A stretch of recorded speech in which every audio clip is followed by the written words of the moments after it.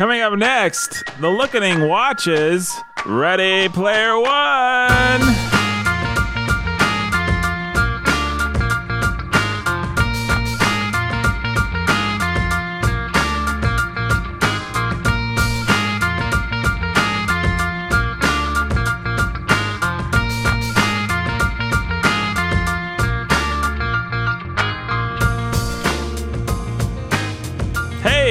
Welcome to The Lookening. My name is Nathan Alberson. I'm your humble, obedient host, Agent Provocateur, as I like to say now for some reason. I don't know whether I actually like to say it or not, but I sure do say it sometimes. And other times I don't. But I always say I'm your humble and obedient host. Now over there, right over there, going clockwise from me, we got a man. A man. A myth. A myth. A legend. All of those things. A man who's been a bit of a grouch lately on The Bookening. I have. He was the prosecutor in our last episode. He prosecuted old Ready Player One. I am recording from inside a trash can today. Reoccurring dream I had, which I think maybe I've talked about on cutscenes from The Bookening before, but I don't know if it's ever actually made it on. I used to have a reoccurring dream where Oscar the Grouch would be on a horse in his trash can. He'd ride up to me. I want to say that I'm not sure I've ever heard this. Grover? Not Grover. What was the guy's name? There was a man that lived on Sesame Street. The African American? Yes. Was it Stan or something like that? Something like that. Carl, I want to say. But yeah. I think he might have been on a horse too. But we'd go for horse rides, and a good time was had by all. Huh. Had that dream at least twice. Brandon Chastain, a man who would look very good on a horse. Even better if he was wearing a Napoleon hat. No, thank you. Don't you think Brandon would look good in a Napoleon Absolutely. hat? Yeah. I'm not sure what I think of this. Of the three of us in this room, I dare say Brandon would look the best in a big Napoleon hat. We need a listener to comp that for us. I think we need a listener to do a full-on oil painting. An oil painting of Brandon holding a kendo on a white steed. Yeah. In a Napoleon hat. A Napoleon hat. Hey, let's do it. Yeah, Gonna be firing my pistols though. Let's make it happen, folks. He's a very Napoleonic gentleman. Not in that he's small and hates life and wants to conquer the world. Have a complex. Sometimes recently. Yeah. Easy, Nathan. But no, just because he can conquer the world. He's that powerful. He's like all the good things about Napoleon. Wow. What were the good things about Napoleon? He's smart. He thinks. I'm sure there's many. He's strategic. He's an interesting character in War and Peace. Character in War and Peace. I always find a way to bring it back to Tolstoy, baby. You sure do. That kind of backfired for you last episode. It sure did. pretty badly. I listened to that. And the reason for that backfire, sitting right over there, what kind of hat would Jake look good in? Huh. That's a good question. The ball cap. Just a ball cap. But the ultimate hat for Jake, I want to say a top hat. Let's make this guy even taller. Top hat. You know? Look like Jack Skellington or something. Abe Lincoln. Abe Lincoln. Yeah, exactly. He kind of had those Abe Lincoln rhetorical powers last week. Yeah, he did. He was Abe Lincoln. He did, yeah. You were Frederick Douglass. Stephen Douglas. Stephen Douglas, yeah. Yeah. The Southerner racist.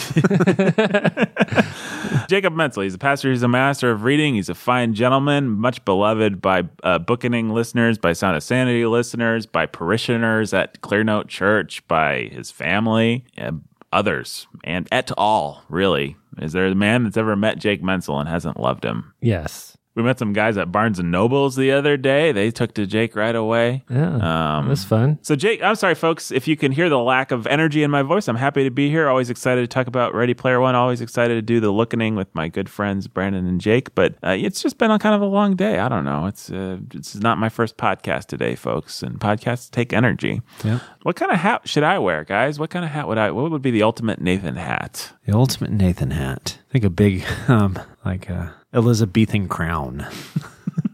Like what the king would wear? Yeah, like a crown? Like a king I was thinking more like the soldiers at Buckingham Palace, you know? Oh, that would be a good hat. With a big, like, Russian poofy. Yeah, big Russian. Exactly. That's it. Yeah. Like a Kazakh. A Kazakh. A Kazakh. That's what I was looking for. Okay, there we go. A Kazakh. If somebody wants to do a painting of Jake in a top hat, and a painting of me in a Kazakh, and a painting of Brandon in a Napoleon hat, then I think I'm going to get the best painting here. There's no question about that. Well, I imagine Jake like just looking around, like doing something kind of cool and city-like, Putting on the Ritz. Yeah, putting on the Ritz. Like Young Frankenstein. Yeah, exactly. And what am I wearing? Oh, I'm wearing a kazakh, so I'm just going to be looking grouchy in the cold somewhere. Manly in the cold. Manly in the cold. Well, guys, let's do some donor shout-outs. We have actually got some new donors to shout out today, at least one new donor. Nice. Happy we are to do it. Now, new donor, we don't always record all these episodes in order, so you may hear some episodes after this where you're not shouted out. And You for will, that, in fact, hear every Remains of the Day episode yes, without being shouted out. that is very true. Those haven't been released yet, have No, they? they haven't. Oh, for some reason I thought they had. Let's do it in the order that results in us saying the new person last. Let's do it. What do you think about that? way, yeah. All right, let's do this. This is just be a classic, clean. We've done some rather silly donor shout outs lately, but this is just going to be a classy one because I'm all about the class. So let's just start with Professor X. Professor X. Thank you for your Hey. support, Professor X. We truly love you. Eric and Catherine, the Lovebirds, Brandon. Eric and Catherine, the Lovebirds. Eric and Catherine, Nathan. the Lovebirds. Nathan, not me, Jake. Nathan, not Nathan. Benny and Deanna Tiberius, Brandon, the Lovebirds. Benny? Is that what you said? No, yeah. Benjamin, or does he go by Benny? We never called him Benny He goes before. by Benny today. Hey, Benny. Hey, Benny. And Dana Tiberius. Benny the and- Lovebirds. The Lovebirds, yeah.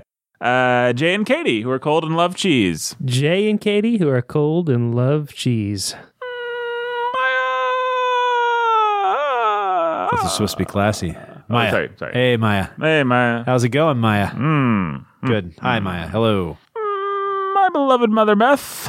Nathan's beloved mother Beth. John and Jill, the Lovebirds. John and Jill, the Lovebirds. And little baby Max. And little baby Max. Yes, thank you for remembering little baby Max. Robert and Rhonda, the Lovebirds. Robert and Rhonda, the Lovebirds. The inscrutable Jenny Z. The inscrutable Jenny Z. Andrew and Esther, the Lovebirds. Oh, sorry. yeah. Andrew, did I look at the wrong person? You did. Yes, I'm sorry. Andrew and Esther, the Lovebirds. Andrew and Esther, the Lovebirds. All right. Oh, man, I don't know what to say about this lady. She seems like a nice lady. She's giving us money, so I'm happy about that. Her name is Lily. Her name is Lily, Brandon. Of the Valley. Of the Valley. Do you think she'd like to go by Lily of the Valley on the bookening? know. Is that a good appellation for her? Lily the I'm not sure. Appalachian I don't Valley? know that I know anything about this Lily. She may be offended by that. Yeah, she may be.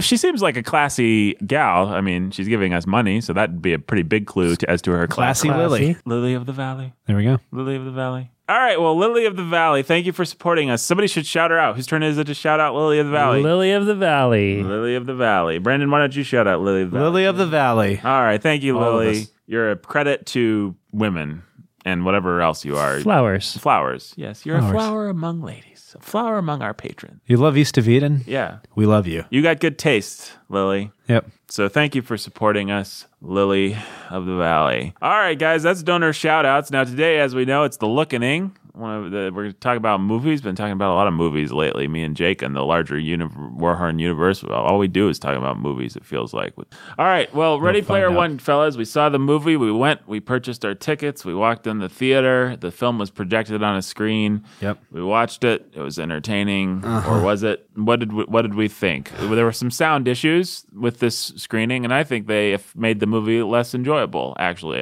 that's my baggage for the movie is that the sound was weirdly mixed, like something From the was top, from the beginning from of the the very movie. beginning, it was really, Just quiet. yeah, it's pretty lame. Yeah, And then they ended up cutting the sound off right, at the end. during the big emotional speech at Kind the of, end, yeah, the sound just final went out cathartic. for a little bit. The lights came on early. It was the audience cackled and booed and all that kind of stuff. So Did any of us try for a refund? it was too late. I mean, we probably could have gotten one, but I just didn't feel like putting the energy into it. Plus, I use MoviePass, so who cares, I guess. But Yep. Yeah. so we saw this movie, Ready Player One. We saw it. What'd you guys think about Ready Player One, the movie?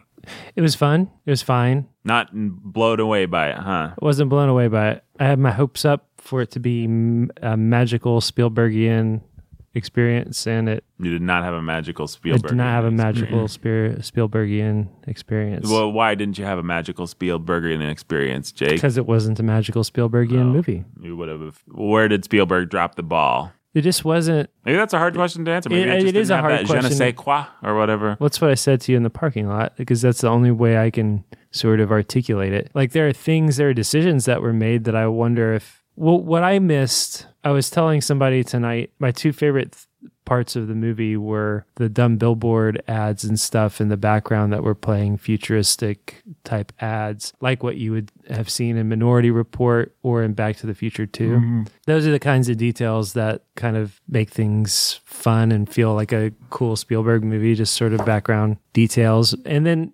there are a lot of references, but there wasn't anything that really hit me in the nostalgic feels. Right. You know, like nothing that connected. I will say I thought it was a mistake on Spielberg's part not to just embrace using his own filmography, which he does a little bit, but he should have used it more. Because really, when I think the 80s, I think Spielberg, and not having that in there hurt it, I thought. Was there an E.T.? Not that I saw, but see, so many of the references were just Quick flashes in the crammed background. in. You're going to have to be like Wade Watts in your basement watching the film frame by frame to catch all the references. Yeah. You know, so the other favorite scene part that I had was the Zemeckis cube, but that's only because it was an excuse to pull the Back to the Future music in. Yeah. But we'll come back and discuss some of these things, but let's get Brandon's overall take on the movie. My overall take on the movie. Just my general... Your general feelings, Brandon. I didn't like it. Yeah.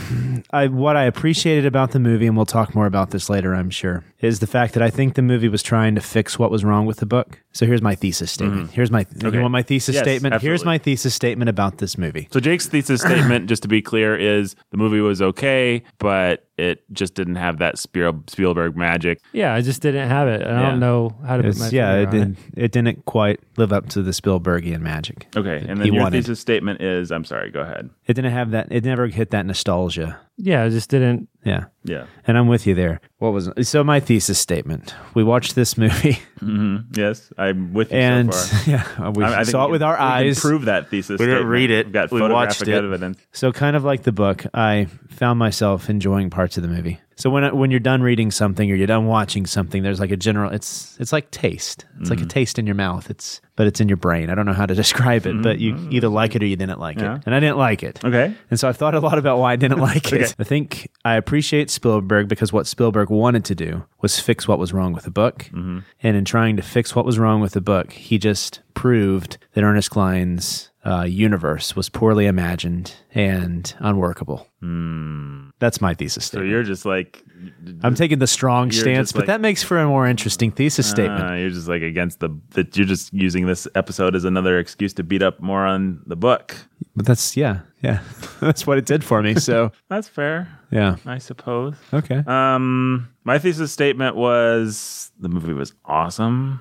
It had cars and King Kong. King Kong and It did have the T-Rex from Jurassic Park. the T-Rex and Chuck. What was that thing that blew up and killed Nostromo or whatever his name was? Never Nostromo, yeah. I never did figure that out. But do you know what the that holy was? hand grenade? No, what did she throw into Mechagodzilla to blow No, it I up? didn't know. It was like a green tomato or an angry tomato. Yeah, I don't know. I didn't know what it was. It was a reference to something. Yeah, I'm guessing it probably was, given the nature of the movie. I actually, I was being a little ironic there, folks. I don't know. It wasn't like the best movie ever. I think I might have enjoyed it more than you guys did. I definitely enjoyed it more than Brandon did because he said it left a sour taste in his mouth and he didn't like it. But I think I enjoyed it maybe a little bit more than Jake did. I had a lot of fun with it. I enjoyed it. I did not think that it captured that Spielberg magic. At all, really. I mean, it didn't give you the feeling of watching an old Amblin Entertainment.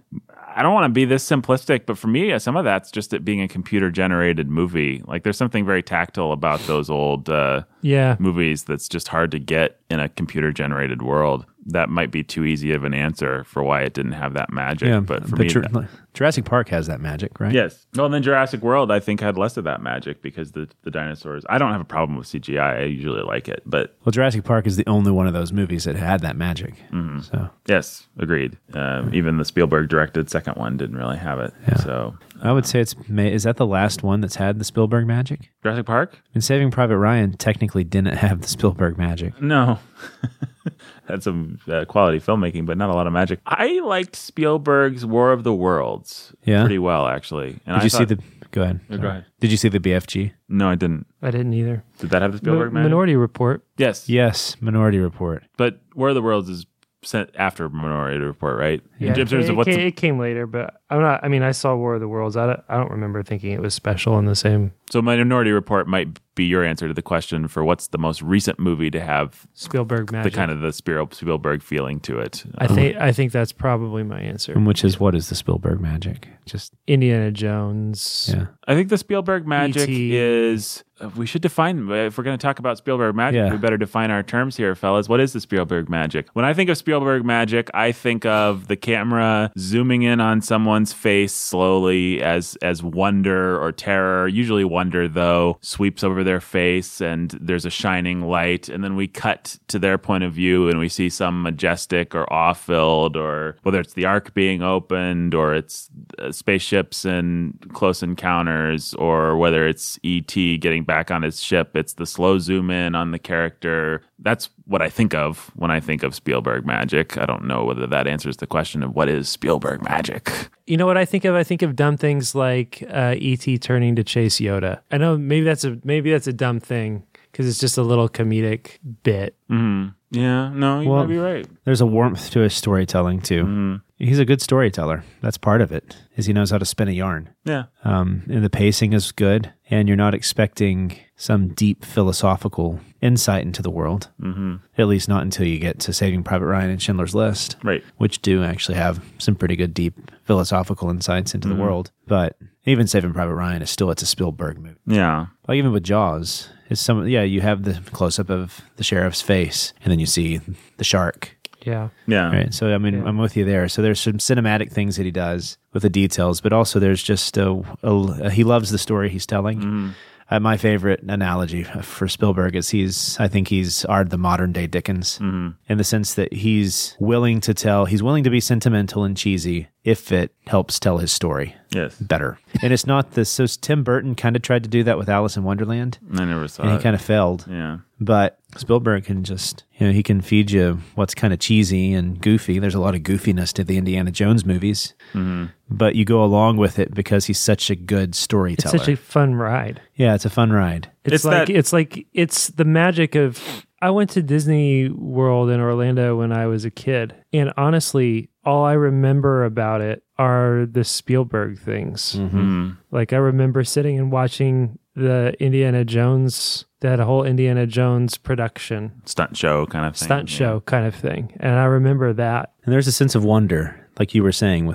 So if I think back to my childhood, like watching E.T., you think about the flashlight and going out into the cornfields. You think about the Reese's Pieces and him coming in. It's very tactile images that are used to kind of create that sense of wonder and The Well, I think- bicycle, the but bicycle familiarity riding across too. the Like moon. Elliot is what kid can't identify with Elliot? Yeah, he does. His character, and that's another thing with Spielberg is it is kind of Dickensian too, in the sense that his characters can be a little bit one-dimensional, but also fully realized. Right. Yeah, So so we're going to see that with Dickens. Dickens does the exact same thing, and I don't know how they do it, but they do it really well. The Goonies is a good example of that. Like every character in the Goonies is just a one-dimensional One trait. stock character. Yeah, they have one trait, one thing about them, but they all work together in a really fun, cool way. Yeah, same. And as a kid, that it's like, oh, he's cool because of this. Oh, he's cool because of that. Oh, he's cool because of that. Like,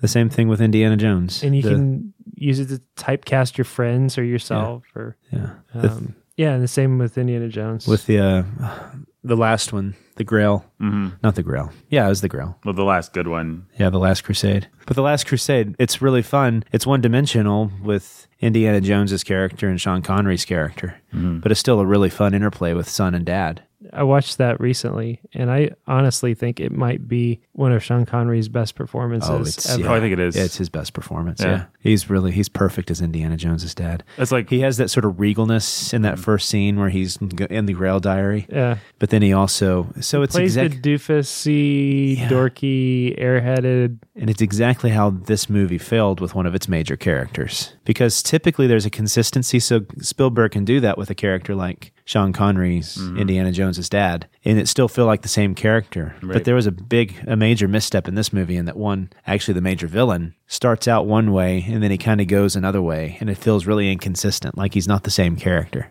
Yeah, it's weird. Well, the thing about Sean Connery in that movie, He should have cast Sean Connery as Ogden Morrow. Yeah, he probably should have. But I think Sean Connery's retired, maybe? He is. He retired after the League of Extraordinary Gentlemen. I guess he just wanted to go out on a high note.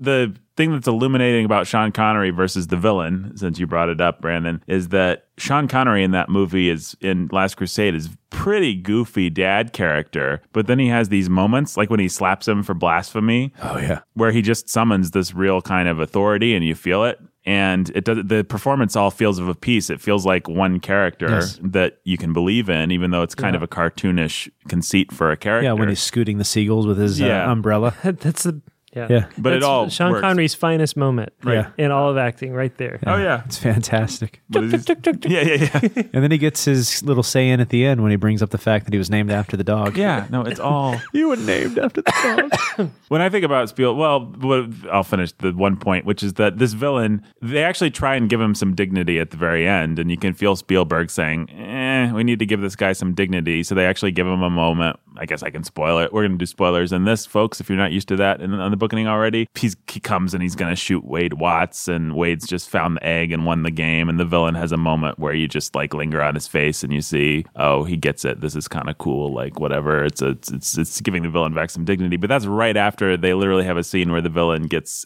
kicked in the testicles, and it just doesn't feel like the same movie, the same performance, it's the same. really weird. And it had a whole cartoonish chase where nobody can get these people. Yeah, they can send drone. I mean, it's just a lot of dumb. They can send drones to go blow up a stack of trailers. They can't find this really distinctive looking RV. Yeah. And then when they do, they can't. They have their big Hummers and they can't knock it off the road, or they can't do anything. They can't take a drone and plant a bomb on it. Yeah. They can't. The bad guys in this movie are like Home Alone villains or something. Yeah, They're it's that like Home ineffectual. Alone. Yeah, they are kind of like the Villains. Sticky Bandit. Right. They're scary just long enough the wet until bandits. the kids do something cool and defeat them every time. And it's...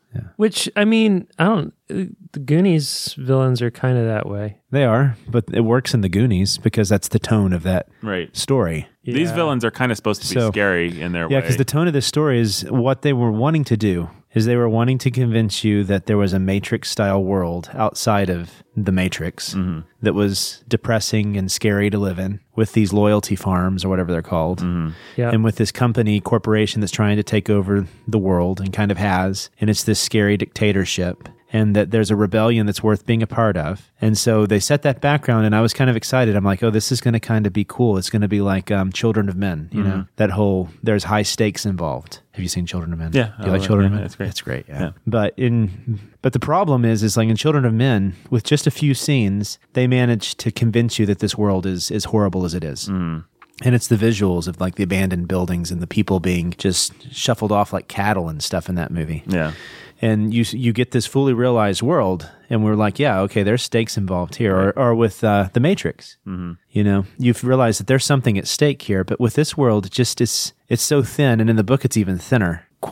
You're not quite convinced that whatever has happened before this point was bad enough to get us here. You're not convinced that the corporation, is it IOI? Yes. Is bad enough to actually be the threat they are. Well, there's weird things like you see a pizza being delivered by drone in the very first scene of the movie, and it's like, okay, I guess this city actually is kind of cool. You can get pizza delivered. Like, there's just this weird inconsistency. You never get that one solid brushstroke that just tells you this is exactly what this world's like. This is what the stakes This is are. how bad it is. Instead, you just get some exposition. I was really counting on, from the book, Wade infiltrates IOI headquarters and gets himself in debt slavery or whatever. And Right. does some awesome things to take down whatever. I was expecting the whole weight of the movie to hinge on those dramatic points. And the more the trailer started to show, the more I thought, oh, did they take that whole thing out? Because I thought that would be the thing. Yeah. It really made it be at like, home. And then they flipped it over and gave some of that work to Artemis. It didn't do the work. You didn't feel the risk. Yeah. It be fair- didn't feel like you were invading the Death Star. No, it which is didn't. what I think it was supposed to feel like. It didn't. I thought that the cubes that they were worked in were scary, and the way that she was kind of chained, her mask was stuck she couldn't on. get it off. That was effectively. That's fine, but the whole movie had those little small details, but it never congealed into. No, it didn't. And so that's why I think that what this movie they were trying to add this rebellion. They saw the fact that this movie was just basically a ripoff of The Matrix, and The Matrix meets Willy Wonka, I believe. Yeah, okay. But they realized, so Spielberg being smart and his screenwriters being smart realized they needed to add some more stakes. Mm-hmm. There needed to be some flesh to the world outside of the Oasis. And they needed to not just assume that the virtual reality world was okay. Like this was a good thing to lose yourself in the virtual reality. Right. Which is something the book just sort of elides. It just kind of glides over. Mm-hmm. Yeah. It's pretty clear Klein thinks this is actually really cool. Yeah. Right. And so it wants to deal with all the issues the book should have dealt with. It's equally clear that Spielberg doesn't think it's cool, and that he has an ambiguous at best relationship with the fact that he's responsible for creating kind of this world, and he wants to. But that's exactly what any and talk about responsible storyteller is going to feel. Right. Is the conflict there, right? And so if the universe that you create has to be fully realized, and that's the difficulty with sci-fi, is if you don't have that fully realized world, all it becomes is just a very cheap, thin palette to sort of do some drawings on. Mm-hmm. And that's what I think Ernest Cline has done. And I do think he's a narcissist, and I do think the story is very narcissistic in the sense that all he wanted to do, and you lose it in this book because Spielberg he has to appeal more to us by giving us more pop culture. At least the one thing that does work in the book is the fact that it's all about Halliday, and Halliday's a stand-in for Ernest Cline, and Ernest Cline's obsession with the 80s. So that deep trivia that's essential to how difficult the egg hunt is in the book works in the book. As much as I don't like it, that part works. None of the puzzles in the movie are plausible. Like, there's no way that you and me and Jake, there's no way we wouldn't figure out those puzzles if we were... Right. Everybody knows that Stephen King hated The Shining. Yeah, I mean, that's just... Yeah. There was nothing surprising about any of those puzzles. It was just really disappointing. And so they changed that element, lost that. So the one thing that kind of worked about the book, because it was the one real reflection of Ernest Cline's narcissism, fell apart in the movie when Spielberg tried to fix it. And so... You can feel Spielberg trying to fix a lot of stuff. He was trying to fix it, and I respect him for that. He realized that he was handed a bad deck of cards here. Mm-hmm. It's not how he acted. No. I mean, I know you have maybe he PR doesn't pushes and crap like that. They sure made it sound like he wanted this project. He picked this project. Yeah. He was excited about this project. And it could have just been a misstep on his part then. It could be. I tend to think Spielberg is nothing if not a great businessman. He's the kind of person, if he's doing a project, he's going to talk it up. I mean... Yeah, but he's also a great businessman, and he doesn't have to do anything he doesn't want to do. Yeah. I think he probably really did. What I got the sense just in reading interviews with him that he actually thought that the book was a cool world, that he really wanted to deal with the dilemma of virtual reality, that he does think this is basically the future. Like, he sees this as being not in his lifetime, maybe not even in our lifetime, but he sees it as being a real, basically, thing, which is interesting. I don't know what I think about that, but I think Spielberg actually does think he's giving you a plausible version of what... Which, you know what? 20 years ago, it would have been. Mm-hmm. But we actually have virtual reality and nobody cares. Right. Google gives out, they do their Google Glass. Nobody cares. To be fair to Spielberg, he sure did nail the predictions on Minority Report. That's a pretty amazing movie to watch. Minority Report in some ways became a self-fulfilling prophecy. Right. Mm-hmm. Yeah. And I think, maybe it's possible. I don't know. This is kind of Inception-y, but it's possible that maybe he just wanted to sabotage the appeal of... That's a dumb thing. He intentionally made a bad movie. That's a good. That's brilliant. Yeah, that's probably what he's doing. Well, I want to come back to what the idea of. And I'm sorry, folks. This is a late recorded after a long day podcast, so we might be a little bit all over the place, but hopefully we'll get everything covered here. I want to come back to the idea of what actually makes the Spielberg magic, because I think Jake was onto it when he said those. What did you say? You said the details or something like that. It's the detail. Or at least in his day, he had a real knack for including just the right little details that just went the extra mile. Yeah. To either make things feel real or suspenseful or tangible or relatable. I think maybe the real word is, what did you say? Did you say the right word, the last one? Tangible. What was the last word you said when I started to talk? Tangible. Did you say relatable? Yes, I did say relatable. Yeah, I think what it actually is simply, maybe put, is relatable. Indiana Jones punches out a Nazi so that he can steal his disguise, which is something we've seen in a million movies. Steven Spielberg goes the extra mile and thinks, gee, if you did that, maybe the jacket wouldn't fit. Like, you might not necessarily punch the first guy you punch out to steal his costume so you can sneak into the thing. That's the kind of detail that Spielberg in his heyday was always. Joke. It's a funny joke, but it's also just like it suddenly makes Harrison Ford into more of a human being and less of an unrelatable hero god character. And the movie is just full of things like that. Well, Indiana Jones is just like, when we were talking about it earlier and I started to go talk about Disney World, it feels just like you're on some kind of thrill ride at a theme park or something like that. Right. And there are always those moments. He's always gonna, and it's got these little motifs that, his hat's gonna fall off, and he's gonna have to do something really risky to get it back. He's got to find a way to use that whip.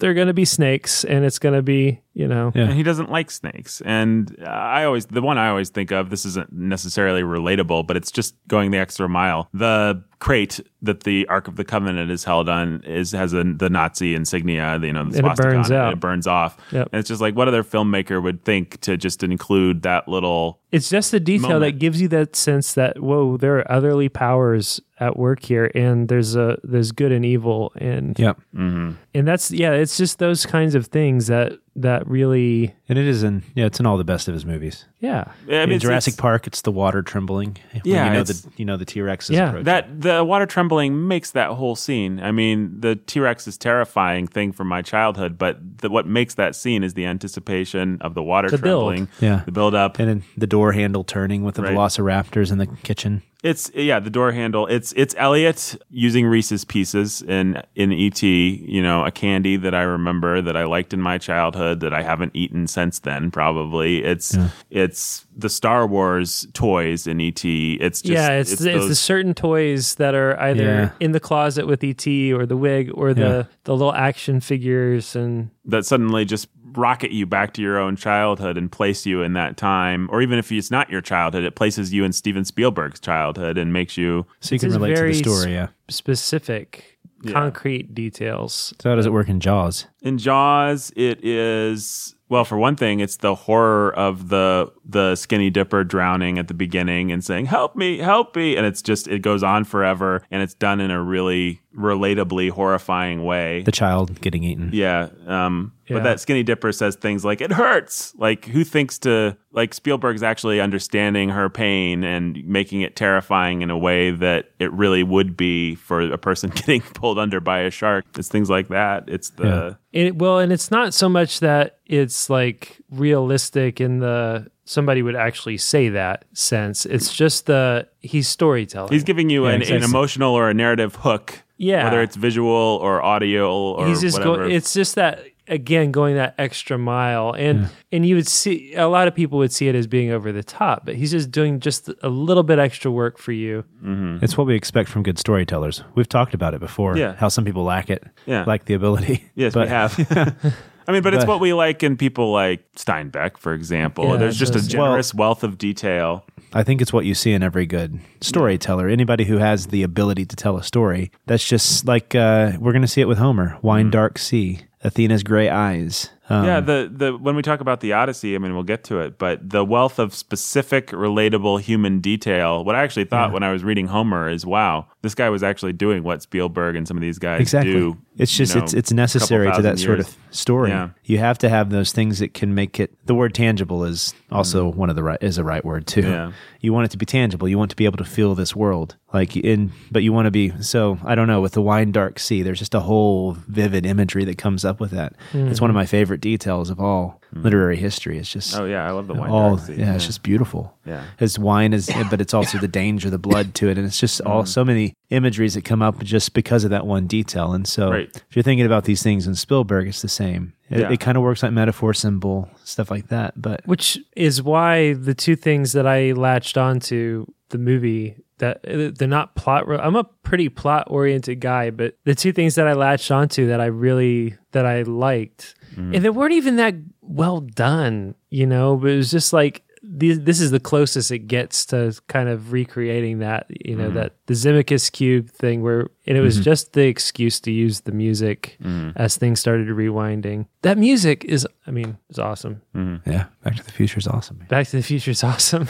They hold up. Do they? I haven't seen them in a long time. I saw the Western one. I didn't really think that one held The up. first one holds up. The first one is pretty great. I haven't seen them all. I saw the rest of them recently is what I meant. Well, as somebody that grew up watching The Shining, so spoiler alert, I there's have an never extended seen The Shining. So maybe I hadn't seen it. Neither one of you guys has seen The Yeah. Shining. So if you had seen and especially if you'd grown up with The Shining, that was pretty cool and evocative. That was a fun scene because it was fun to see H be so scared. That was right. And if you knew the movie and knew the beats of the movie like I did, it's like, okay, blood's going to come out of the elevator and now the old hag's going to be. So that was actually, you could feel Spielberg's love for Stanley Kubrick, love for The Shining, love for cinema in general. That scene actually, for a lot of people, maybe not for you guys specifically, but it did that probably did the work for did the most work people. you're talking And about. if people thought it was special, it was because of that. Yeah, I can see that. Yeah, That didn't do it for me, but that's just, I'm guessing the car Luck of race the at draw the or beginning was a reference to some car race game. Well, a lot of those vehicles. So let's see. You had Mad Max's car. You had Back to the Future car. What was H driving? Was H's something from Tron. Wasn't it a Tron? That big H was in like a big H rig. Not she was in Tron. Yeah, she was definitely Tron. Sorry, H looked like a Mad Maxy type thing, but I don't know. Yeah, but I don't think it was Mad Max. I don't know because Mad Max's actual car was in there, as was the old 1960s Batmobile. And I like the nod to the Iron Giant, but I wish they had done more with it. yeah, well, Jake said after the movie that was one of the places where he was waiting to feel some emotion because he loves the Iron Giant. Yeah, that's what. If you're gonna put the Iron Giant in there, you're stupid not to make it emotional. Well, what he turned it into a Terminator moment instead of an Iron Giant moment. And I don't know. There's a whole lot of emotional capital with the Iron Giant there that you could have played with. Yeah, you almost want to see him get blown to smithereens and then come back together like he does. I don't know what they would have Anything, done. But, some kind of Superman moment, right? And all he would have had to do is have Mega Godzilla jump up into the air and open his mouth and strike the Superman pose as you dive into the mouth or something I mean, all you would have had to do is but something like that was just and get blown to bits and see pieces start to roll or what. I don't know what it would have been. What there could have been something. That's probably the dumbest idea or version of it, but they made so much of the Iron Giant being in it that he set up an expectation for paying off some of your Iron Giant nostalgia. Part of why we either consciously or subconsciously picked Iron Giant is because of Ready Player One for Sound of Sanity at the movies. Really? Yeah, I mean, I was happy. I had never seen the Iron Giant. And the Iron Giant is by far the better movie than Ready Player One. Oh yeah, Iron Giant's just I think Iron Giant's movie. My opinion on Iron Giant. One of the best kids movies. One of the best animated movies. I loved it. Yeah. I think I need to let it settle before I decide where it belongs in the canon or whatever. It's really good. It's right up there with Pixar's movies. It was really good. I cried. Best of Pixar. Oh yeah, I cry every time at that last scene. Every time. Yeah. Superman. Super. I'm gonna cry now. I know. It's just you can think about it. Just think about it and get teary. I get misty every time I think about that whole thing. It's really great. You did a great job of telling that story. And every movie that has that trope wants to capture that movie has a lot of the same kind of touch. Spielberg. I mean, a lot of what's to like about that movie. It's got a lot of nods to Spielberg. Yeah, touches. Well, when we did our Sound and Sanity episode and we talked about pure cinema and all the kind of the ways the movie's visually storytelling, Steven Spielberg's a master of just evoking emotions with simple visual shot juxtaposition of doing things like we talked about in that episode of Sound of Sanity. So why didn't he do that? Why didn't we get that? I just don't think he cares. I mean, honestly, I just don't think he's interested. I think he wants to make The Post. I think he wants. Now, to be clear, I did actually enjoy this movie, but I think he wants. I will never watch The Post. I don't care about The Post. Well, he wants to make his prestige project. Yeah, he wants to make Munich. He wants to make Lincoln, which I thought Lincoln was great, by the way. Yeah, I was about to say, I've heard that I liked Lincoln. As far as seeing Spielberg's genius, as far as like you were saying, the technicalities of cinema, I've heard that Lincoln is what you should see. Yeah, it was really good. I thought it was good. I don't know. I just don't think. I read something somewhere. in preparing for this that I thought was helpful, which is they said you can categorize all Spielberg movies based on when he actually became a father. They say everything changed and kind of the Spielberg that we love kind of started to go away around the time. Now, I'm not sure exactly when he married what's-her-face, the lady from Temple of Doom, and started having kids, or whether maybe she even brought some kids with her. I don't know what his personal history is. But what they say is all of Steven Spielberg early movies are about his childhood and him processing his childhood. So whether it's E.T. or Indiana Jones, whether it's him pretending to be a hero or him pretending to be just saying what it's like to be a kid, that's all his early movies. And then at a certain point, all his movies become about being a father. So even Jurassic Park is... Yeah, Alan Grant. Alan Grant is a father. So Ready Player One is kind of by that standard. I haven't actually thought it through. War of the Worlds is about Tom Cruise being a father. Right. Minority Report is all about fathers and disappearing kids, and it's all filtered through. Yeah. If there's any kind of emotional anchor to the movie, it's parenthood. Ready Player One doesn't have that, actually. So maybe there just wasn't that emotional hook that Spielberg actually cared about. Insofar as he does... The Oasis and Halliday are the father of that. Right, and that's where you can tell Spielberg's heart kind of is. Like, he gives time and space to the scenes with that Mark Rylance guy with Halliday. Well, he really likes Mark Rylance. Yeah, He's worked with him a lot. Yeah. But you could... that is the story he wanted to tell. And he did a good job. Yeah. Yeah. He was probably... I thought Artemis and Wade were good characters, or good, well acted at least. Right. No, I think but they were. Mark Rylance kind of stole the show as an actor. Yeah. Yeah, he was great. He did a good job. And if there was any actual emotion in the movie, it did come from him. Yeah, which was awesome and amazing because he was just this autistic. Right. He really just straight up, because I don't think the book actually comes out and says that he's autistic, does it? It actually says he has had Asperger's. Oh, does it? Asperger's. Okay. I'm pretty sure it put him said on the spectrum. Did it? Okay. And so... I wasn't sure how literally put him on the the spectrum. movie did. Whether the book did or not, the movie just said... So he was just this... go ahead, sorry. Yeah, no. you go ahead. I had finished my point. Yeah. Yeah, I don't know what I was about to say. Well, I guess Jake's led me into the one thing I want to defend, and the one thing that I did like about the movie that basically made the movie for me is I thought that Wade and Artemis were a cute couple, for lack of a better word. Like, it was shallow. There wasn't anything particularly crazily memorable about it, but I thought the little love story and the two characters were just played in a attractive, humane, it's just a nice little thing. I don't need to own the Blu-ray and watch it over and over again. But insofar as I liked the movie, it was because I thought Wade and Artemis basically worked. Yeah. And I didn't think they worked in the book. I hated Artemis in the book. She was so clearly wish fulfillment. She gets all my references, like we made fun of in the episode. That's why she's cool. The movie went out of its way to try and fix that and not make her just wish fulfillment, at least not as explicitly narcissistic. Yeah, it's not as narcissistic. If she is a prize to be won, then it's more of a hero's journey function than it is a character that will make us feel good as lame males in our mommy's basement kind of thing. I agree. And even the CGI was pretty good with them. Yeah. I was engaged with their looks. And I liked the actors. I liked her especially outside of her normal form as Samantha. I thought they did a nice job with the birthmark. There's a moment where her avatar has the birthmark, which wasn't emotional, but it came the closest that just about anything in the movie did to having a little bit of emotional punch to it. I don't know what else to say about it. There's not much to defend about it unless you guys want to attack it. And then I'm not going to attack it. I agree. I just thought it was nice. It was nice. Yeah. And it worked for me well enough that I think I liked the movie a little bit better than you guys did, but definitely better than Brandon did. But I mean, I liked aspects of the movie. Mm-hmm. I overall didn't like the movie, but that can happen. So I liked their characters. I guess that was enough for me to give it a thumbs up. It's a nice story, a nice little, I hate always saying hero's journey, but he defeated the bad guys. He got the girl. There was some fun special effects. The girl and the guy were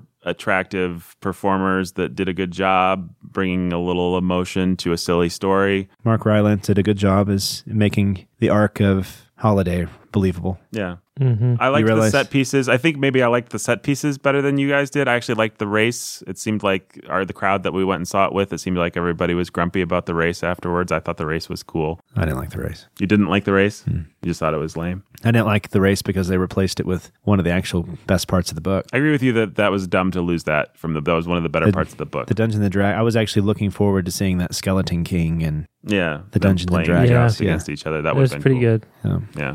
So, I mean, that's why I was grumpy about it.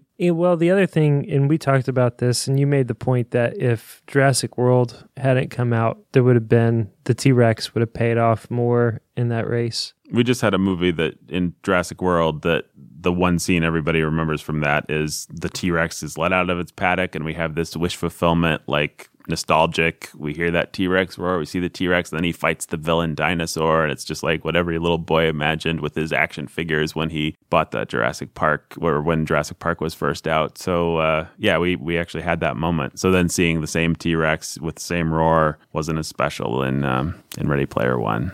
Yeah, it's just little things like that. I'm glad you reminded me of the Batmobile. That was pretty fun. the Batmobile was fun. The Adam West, the 1960s Batmobile. was that in there? Yeah. Hovering over Somebody the edge. had it in the chase or in the race scene. I think King Kong. It was King Kong knocked it off or something maybe. But so there were fun stuff, and I bet if I did see the movie again, which I don't have any burning notice desire to do more. so, but I think there's probably a lot of fun little details that it would be fun to watch again. And To me, what you you love about Spielberg is there may be lots of details that you miss or whatever. I don't know. I don't care. But he's gonna make sure that he draws your attention to the one that's gonna really matter. Or, there just wasn't that for me. But maybe the Shining was that for everybody else, and so maybe I'm just wrong, or I just don't have the context. But yeah, it could be. I don't know. But it just seems like it's sort of like, what I said earlier, which is like in order to appreciate the references, you're going to have to be like Wade Watts and get it on Blu-ray and go frame by frame. but there were some. And maybe weird- there's an Easter egg in there. Yeah, probably. You can win $1 billion. Maybe if Spielberg's dead and you can win his fortune. The guy suddenly does Gundam at a certain point. Yeah, Might have been a big deal for somebody, not for me at all. I don't really even know exactly what Gundam is. I don't either. Gundam Wing. I mean, it's what Toshi or Ichi or whatever that guy's. It's what he. Dido. Dido. Yeah. Thank you. Yeah. It's the form that he takes when he fights Mechagodzilla. But if the classic Spielberg would have set up that was a thing and let us know about it and made us anticipate it and salivate for it, and then it would happen and it would be like, oh yeah, and it would be so cool. This Spielberg is just like, okay, there's it another goes. thing. I can tell my animators to do it, and I guess the kids will think it's cool. Yeah, but that's where. So the whole. So I'm with you that the love story, the characters are good, and I was on board and was hopeful with the rebellion. But the whole third act of this movie just seemed to kind of fall apart. It lost steam. Like none of the stakes that it had tried to set up worked out. Well, the book didn't have any stakes because they were at Ogden Morrow's house, and no bad guys in the real world were after them. Yeah, and but this one kind of. So even they tried to solve that problem. You're saying that you don't think they were? No, I don't think they've succeeded. In the one place they did, they still had it blow up, but they didn't have anybody die. And Yeah. the book actually had somebody die. Yeah, that's true. So even that, the book did that better. Well, the other thing about classic Spielberg is that he had a dark streak which he just doesn't have anymore. Yeah. Like he wasn't going to kill one of those kids. Like old Spielberg probably doesn't kill a kid because he's sentimental, but he's also the guy that made Temple of Doom and made Raiders of the Lost Ark, which if you haven't seen that movie for a while, folks, it's way darker and more violent than you always. That's one of those movies I always forget, and then I watch it and I'm like, oh, they're just bashing people over the head in this bar, and the blood's bar coming out of scene their is mouth. one of It's those things that you really. Yeah. It would get an R rating today, I would think, but Yeah. let alone the heads exploding and all that stuff that everybody loves. But what was my point? the third act. Yeah, it's just there weren't. You never felt like anybody was in danger. The villains were kind of Home Alone villains, and it didn't have like the Inception risk going on. So it was just, I don't know. I was disappointed. I didn't like the third act of the book either, but they set it up and they tried to fix all the problems, and then I think the book's arc is better. the book's arc is better. That's what I think I'm coming to the conclusion that the arc of the book is better. in terms of, I may have to disagree with you there. But what do you mean exactly? If the second act is Wade has to infiltrate IOI because they've got a lockdown on everything, only thing that he can do is basically self-sacrificially in the real world put himself into a slave camp Yeah. and set up a bomb in the oasis that he hopes goes off and have to have some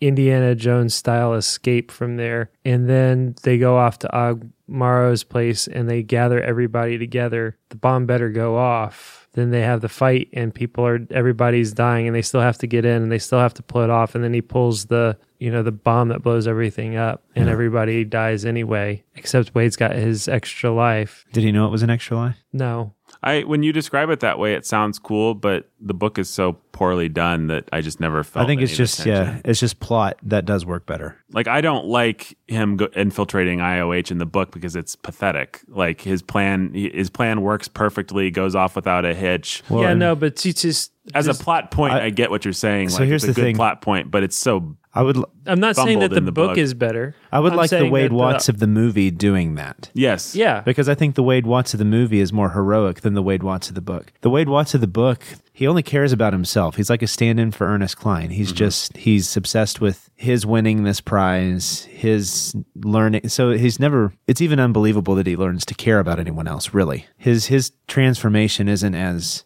good as the Wade Watts of the movie. Yeah. He's not a hero like the Wade Watts of this movie was. Not that. Yeah, I'm not saying that I want a more faithful adaptation. I know. In terms of characterization. I'm just saying in terms of arc and maintaining some kind of drama and suspense that could really work and drive that third act. I'm actually- and just let the third act all live in the oasis. I like them. I'm actually not- agreeing with you. I don't agree So- that. I like there being real world stakes. I don't like them going to Ogden Morrow's house and being in fancy things. I think they did right to change that in the movie and have them be in a crappy old van being chased. That was not well done in the movie, but I think that's a better conceit for the ending. To have Yeah, I don't think Well, you have if you kill a kid in Act 2 and there are real world stakes and Ogden Morrow ends up being able to save 4 out of 5 of them for your final battle in the Oasis, it's still going to feel like there are real world stakes. Yeah, that's possible. Or you could even still have that last real world chase scene in the bus and still have what Jake was wanting too. The infiltration. The Ogden Morrow is not necessary to that arc. Yeah. Yeah. I liked introducing. Basically, what's necessary to that arc is that,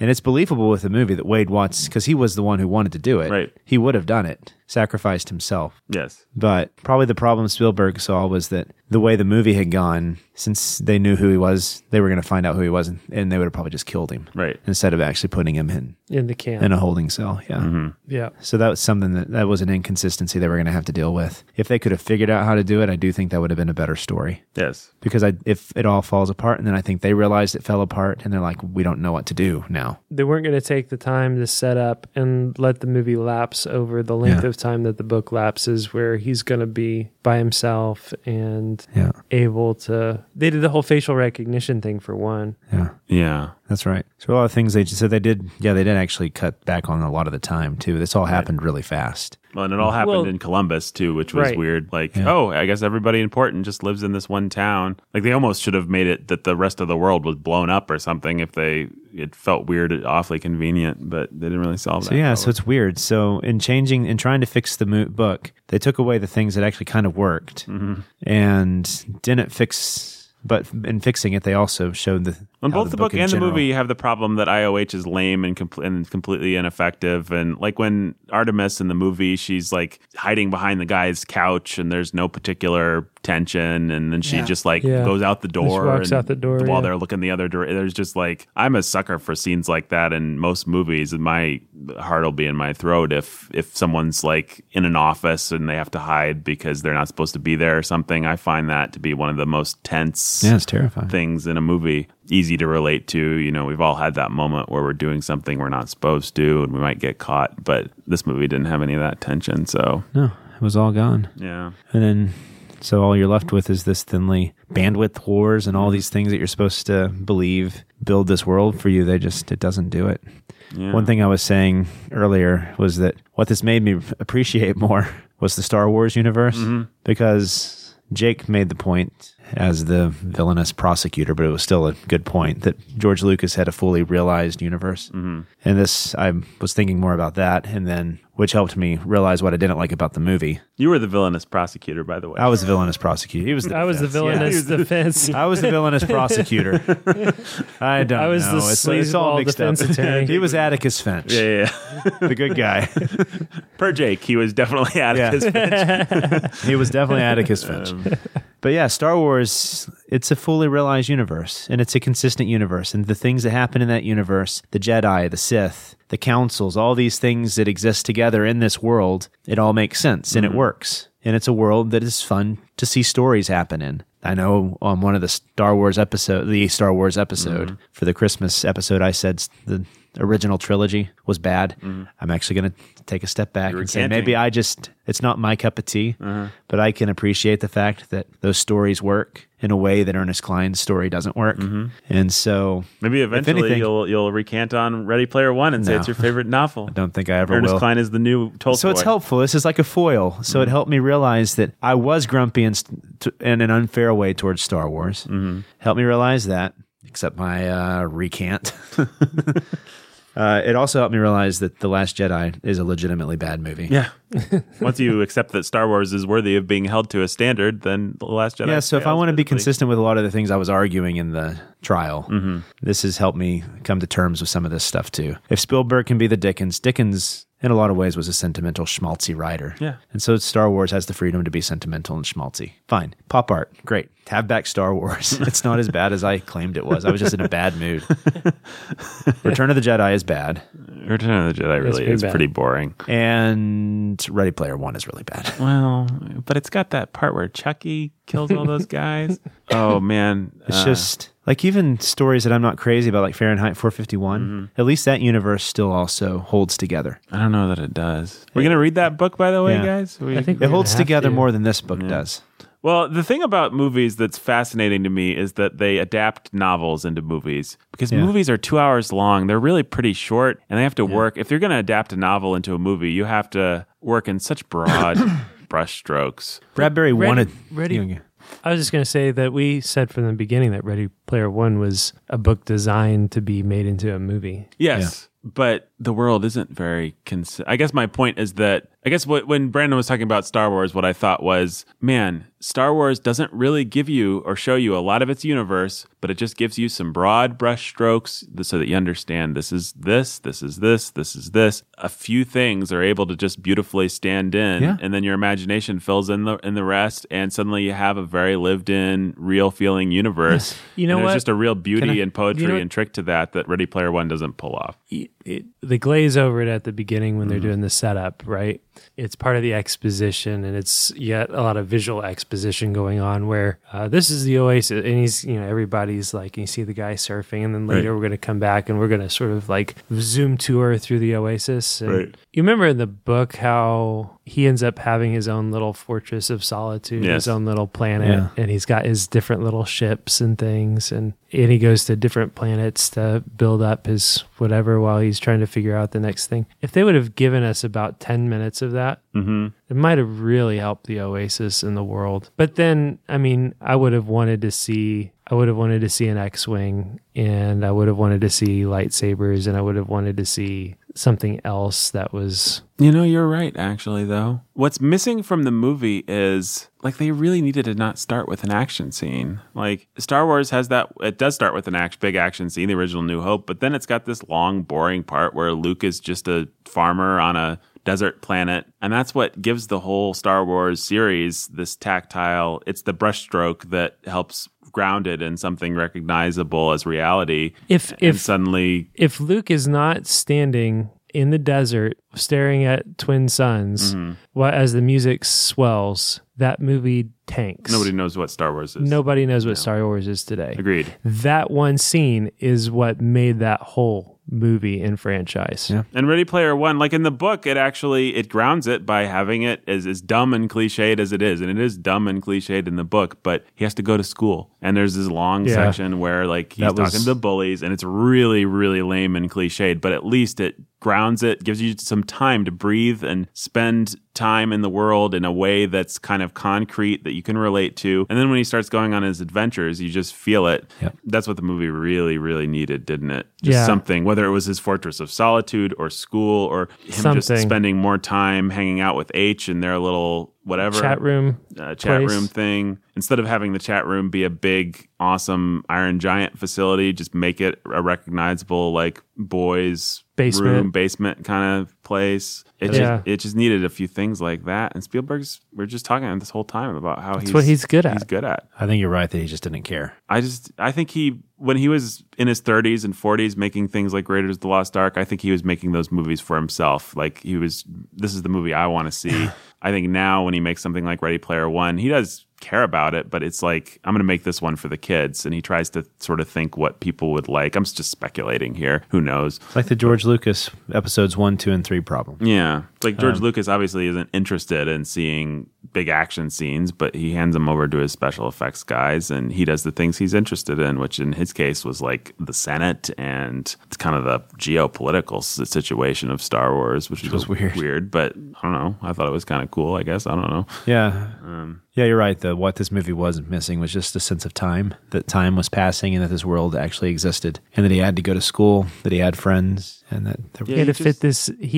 Part of the coolness of that book early on is he's this absolutely normal dweeb. Yeah. And nobody in his classes would guess that he was Parzival. Yeah, he was supposed to be, what's his name from Willy Wonka? Charlie. Yeah. And this, he's just already in the race. And I mean, Spielberg he can't help but be better than, he's a talented guy. So the little bits that he does give us, like his aunt and his uncle and his life in the trailers, they aren't bad in the way that they're done. I mean, they're good, but it's not enough. The aunt actually has a lot more sympathy than Ernest Cline was prepared to give her in the book just by hiring a sympathetic performer. It's nothing particularly special about it, but it's just Spielberg's a talented guy. But I think that is, Jake's right. I think that's really what's one of the big things that was missing. Mm-hmm. I wanted there to be the school. Yeah, I missed the school. I wanted there to be this sense that he was just a normal kid that happened to be in this adventure. So there's any of you guys heard of Troll Hunters? Yes, I'm familiar with it. On Netflix, it's the Guillermo del Toro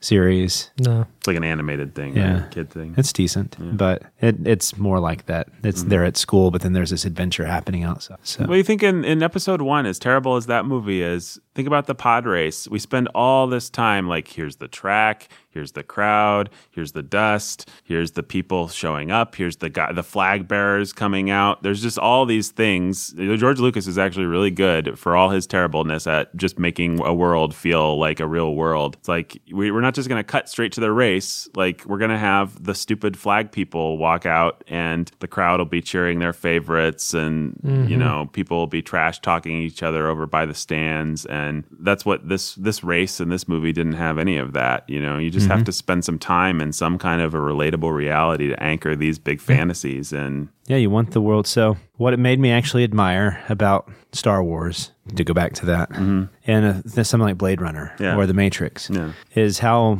these small details, but also just how important it is for this world to be imagined fully before you actually write anything about it. So you have to feel like this world exists. Right. And if you just are doing it quickly or you don't have the talent to do it, then the story is going to fall apart. And I do think that, I don't think I really brought this up at all in the trial. It probably would have helped me. But I do think this is probably the biggest weakness, one of the biggest weaknesses of this novel, is it just fails to create a believable universe, which, according to C.S. Lewis, is pretty essential. So to bring him back in, like we always do.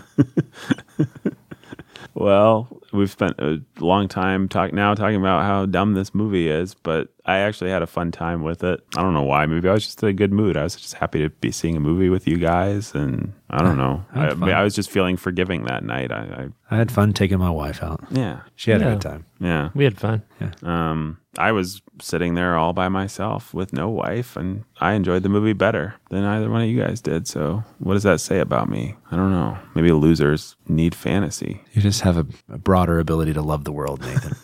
Yeah. If there's one thing that people on the booking know, it's one thing I'm noted for. It's my broad ability to love the world. I don't know. I mean, honestly, folks, maybe I was just in a good mood. I really wanted to like the movie, and then I did. So maybe I'll hate it if I see it again. I wanted to like the movie, and I wanted to like it well enough to be tempted to see it again today or tomorrow. Mm-hmm. And I knew coming out of it that I mean, it might be fun. Like when we do Ready Player 2, we'll maybe rewatch it. Or Yeah. I don't have any desire to go out of my way to see it. I wouldn't again. go out of my way, but as a reference point, after seeing The Last Jedi, I got out of that movie and I just knew I never wanted to see it again. And I was sad. Like, oh, this is a Star Wars movie. It had some cool parts, but man, the propaganda is too much for me. I don't want to see it again. Black Panther, I actually liked it okay, but I did not ever need to see it again. And then I did see it again just to, favor to a friend kind of thing.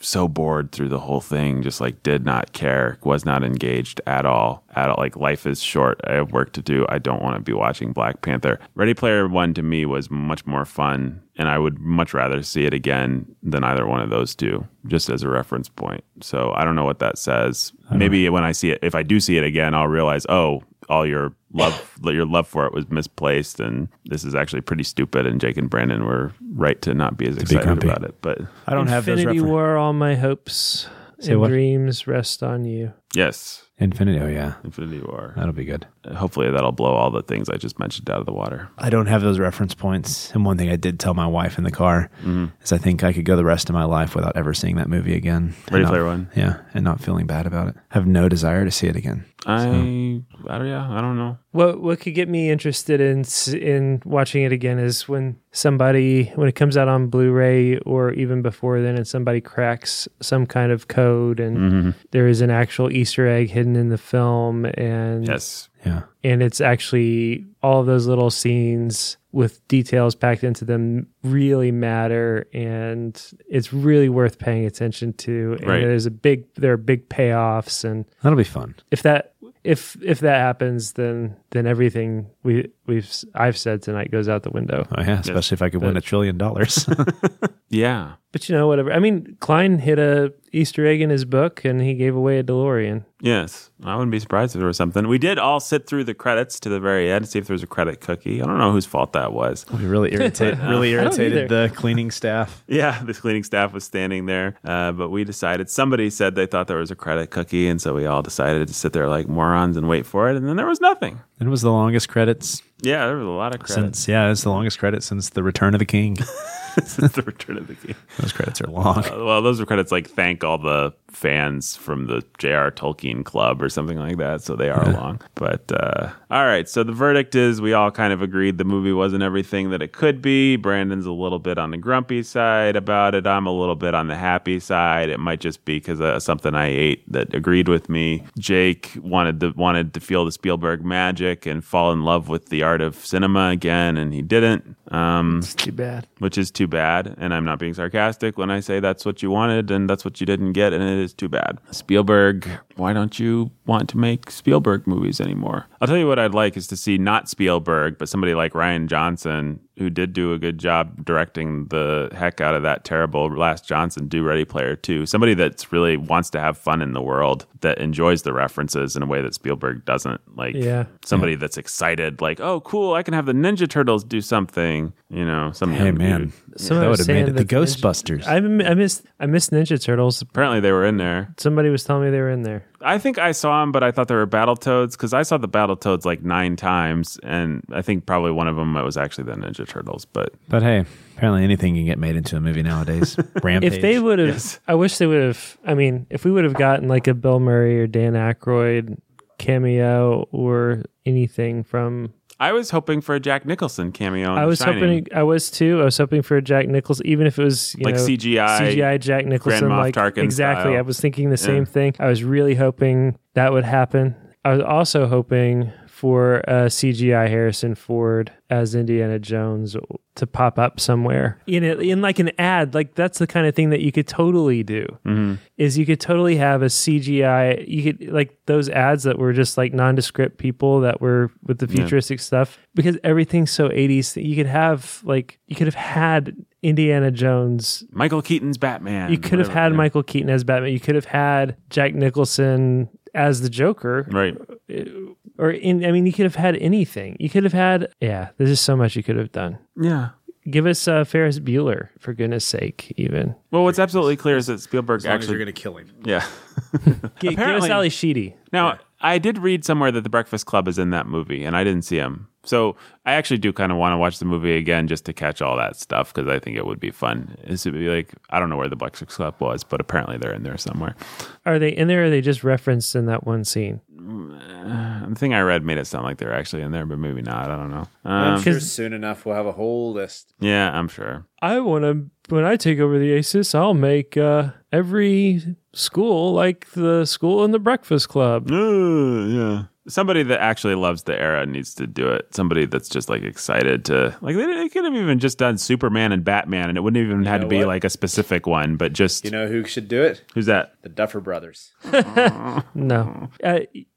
Theory. Yes. The reason why Krennic is a weird character in the film is because he's a stand-in for Spielberg. Huh. He's a grumpy technology and nerd challenged guy that has teams of young people helping him be cool in ways that he's trying to be cool for the kids, and he just can't do it. Right. And actually, he's selfishly motivated and is grumpy about this whole thing, and just sees in himself a desire to exploit it and destroy it, and then comes to the end and can't pull the trigger. And that's a good theory, man. That's the Easter egg, maybe. It was probably subconscious.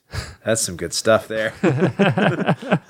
Plus, the sound went out in our screening, so we don't know what Krennic actually says to the woman when he gets into the car handcuffed, and he says something to his accomplice, and I figured it was probably just like the Scooby-Doo. We would have gotten away with it if it wasn't for those kids, but maybe it's something really poignant given your You'll have to let us know. Yeah, let us write us in, folks. All right, Brandon. Phone home. Yeah. Does this movie get the LSOA, the coveted LSOA? No. Ogden Morrow's George Lucas. Oh, man. Yeah, a guy that he stopped being friends with. Yeah. This is good stuff. Yeah. This is better than the movie. We're going to have to see it again so we can confirm your theory. I'll just let you guys tell me. Coveted LSOA, Brandon. No. Sounds like it's a big fat no. No, but if people want to see it, go ahead. For those who like this kind of thing, is this the kind of thing they'll like? Sure. If somebody thinks they're going to like this movie, will it? Yes, will they like and I it? don't, as grumpy as I am, I don't hold it against you. So go see it. Jake, same questions? I think that if you're the kind of person who thinks you might like this movie, the only way to tell if you're going to like the movie is to watch it. To go see the movie. So you should just do that. Yeah. And there's no reason not to.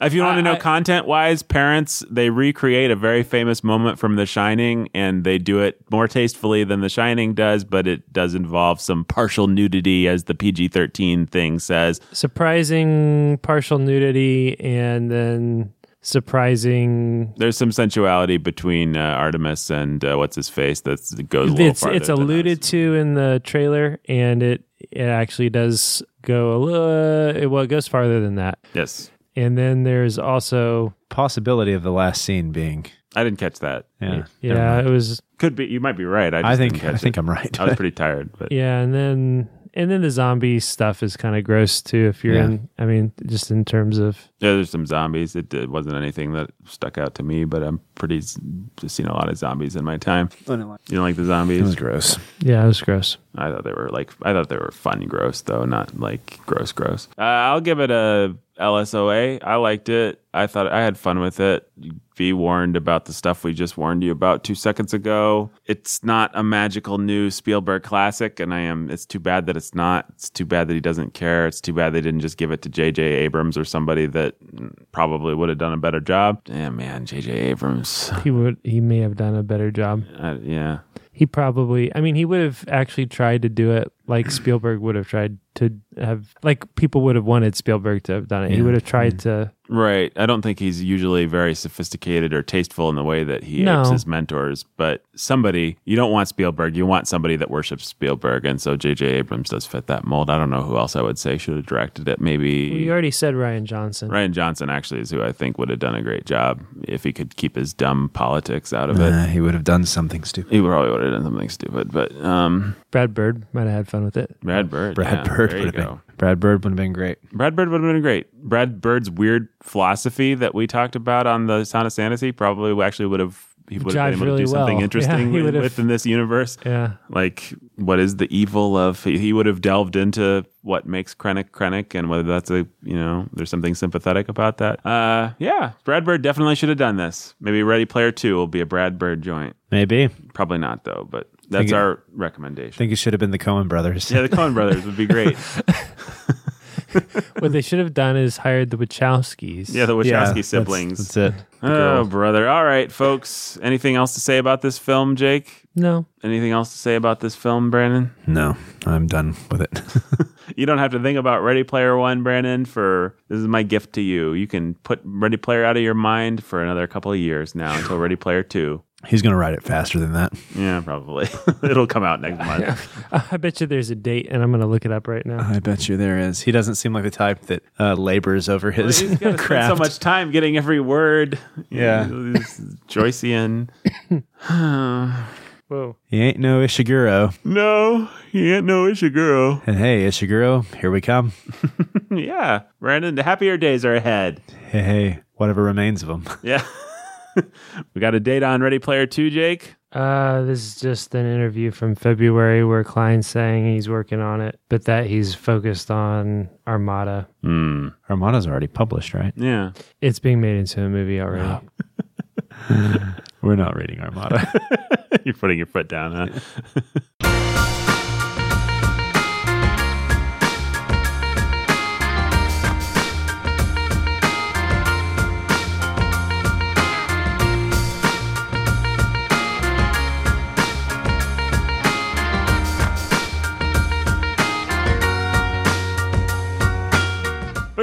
The Lookening was written by Nathan Alderson, produced by Brandon Chastain, Produced by me. edited by Jacob Menzel, Performed by Nathan. directed by Steven Spielberg himself, actually. Wow. Hey, Steven. Hey, hey Brandon. Hey, it's George Lucas, too. Hey, guys. Yo, Steven. Hi, George. Sorry for that falling out we had. All right. Thanks for listening. Hey, what was up everybody. with Ghost Holiday? I don't understand what the point was there at the end. I think in the part where the sound cut out, we found out something about that, maybe. I don't know. Well, maybe we did, but I think... Were we supposed to think he was a ghost? Like yeah, something well, I supernatural? think we were supposed to think that his consciousness is... inside the game, like he's still alive somehow. or was until he had peace of mind about the Oasis being handed man. over. Who knows? Who knows? Good night.